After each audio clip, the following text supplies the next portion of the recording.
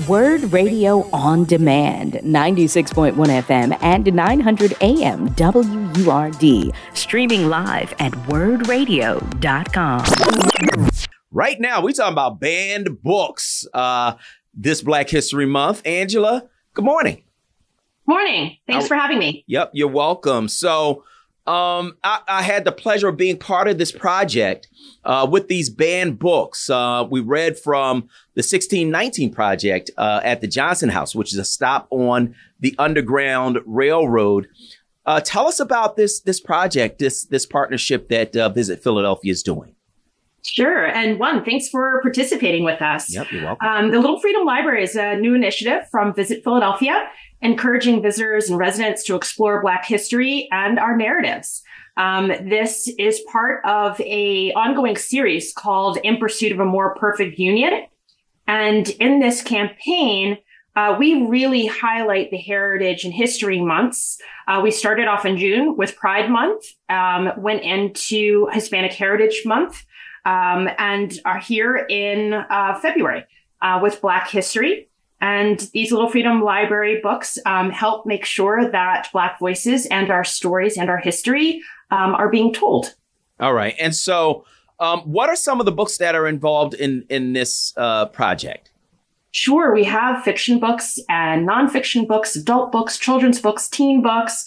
Some of the books that you'll find are, as you mentioned, the 1619 Project, All American Boys, Beloved by Toni Morrison, one of my favorites, and The Fire Next Time by James Baldwin. We hope that people will either, take a book and leave a book, or just take a book so that you can experience and get to know somebody else's history. So where do we get these books with this Little Freedom Library? How does this work? Sure. There are 1,500 books spread out over 13 locations, some in neighborhoods and some also in tourist areas. So Betsy Ross House, Mother Bethel AME, the Philadelphia Museum of Art, Johnson's House, as you mentioned, as well as the Frankfurt CDC and the Columbia North YMCA. Okay, so we can go to these various locations, and what do we find when we get there? Is it just like a bin with the books in them? Like, how do we get the books?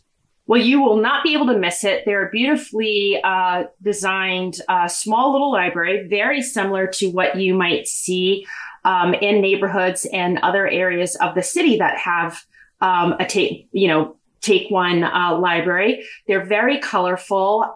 You'll be able to just open the little door, stick your hand in, pick a book of your choice. The books do not need to be returned. We're looking to replenish the books. We've had a lot of response already, and some of the little libraries were empty, and we had to put more books in them. But it's just a take one, give one system, just like you might see in neighborhoods across the city. Wow, that's great. So how'd you go about picking the books? The books, we really worked with some of our partners, Uncle Bobby's, Harriet's Bookshop, as well as the Free Library. They helped us select the books and told us, and also helped us with the different locations. Okay. And so love that some of those locations are near where I live. I can go right down to the Johnson House, get one of those books. And I love it. What does this project mean for you, Angela? When you think about this project, what does it mean?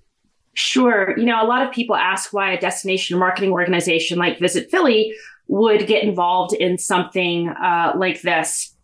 We really saw across this country that there are more places and spaces where people aren't included anymore.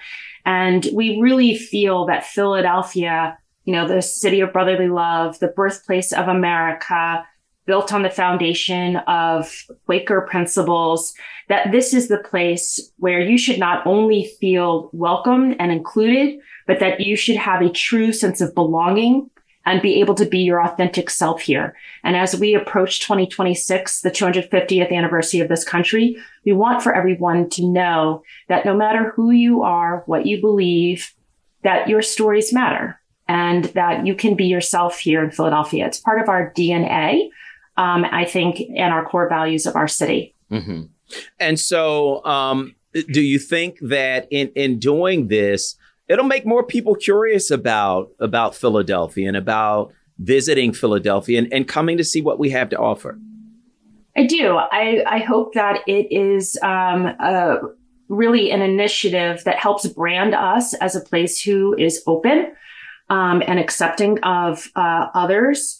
And I do think it's going to be an initiative that helps people, get to understand each other. I think through stories, it's the first time and it's the easiest way for us to get to know someone that we might not come in contact with every day. And I do believe that African American history is American history. And the best way for us to learn about each other is to read about each other first so that we can see each other as people. Mm-hmm. So, there was this move to ban these books. I mean, that is literally something that was happening in school districts across the country, some school districts outside of Philadelphia, to ban books, to stop people from reading these books, from getting this information, from seeing these stories. And so do you think that this small act will help to spur a discussion about, whether or not people's stories should just be told and shared, and that we should come to our own conclusions? I don't know if it will spur that discussion or if it will have schools relook at, the list of what books are banned. I think we really did it so that people would understand that it's okay to be themselves here.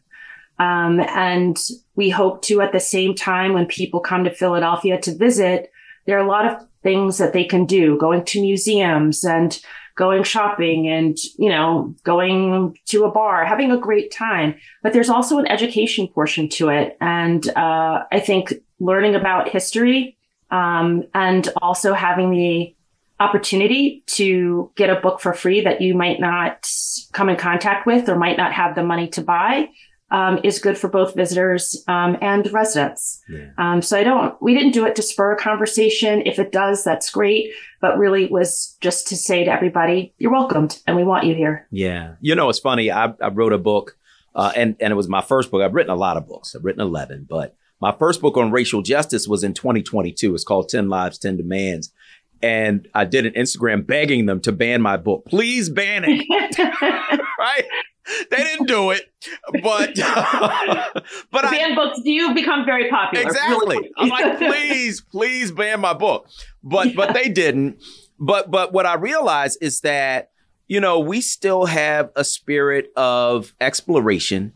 We still have a spirit of curiosity and a spirit of wanting to learn about other people and wanting to know about other perspectives. And that banning really awakened, in my view, those spirits of curiosity and wanting to learn. And so do you hope that this project also helps to awaken that spirit?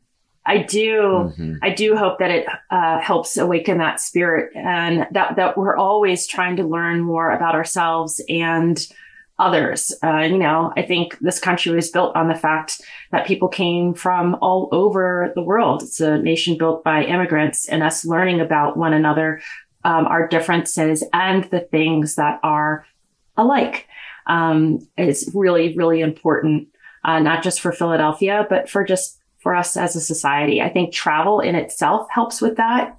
Going someplace else where the people there don't talk the same language you speak and eat something differently and do things differently. All of those things, including reading about others, helps us get to know each other.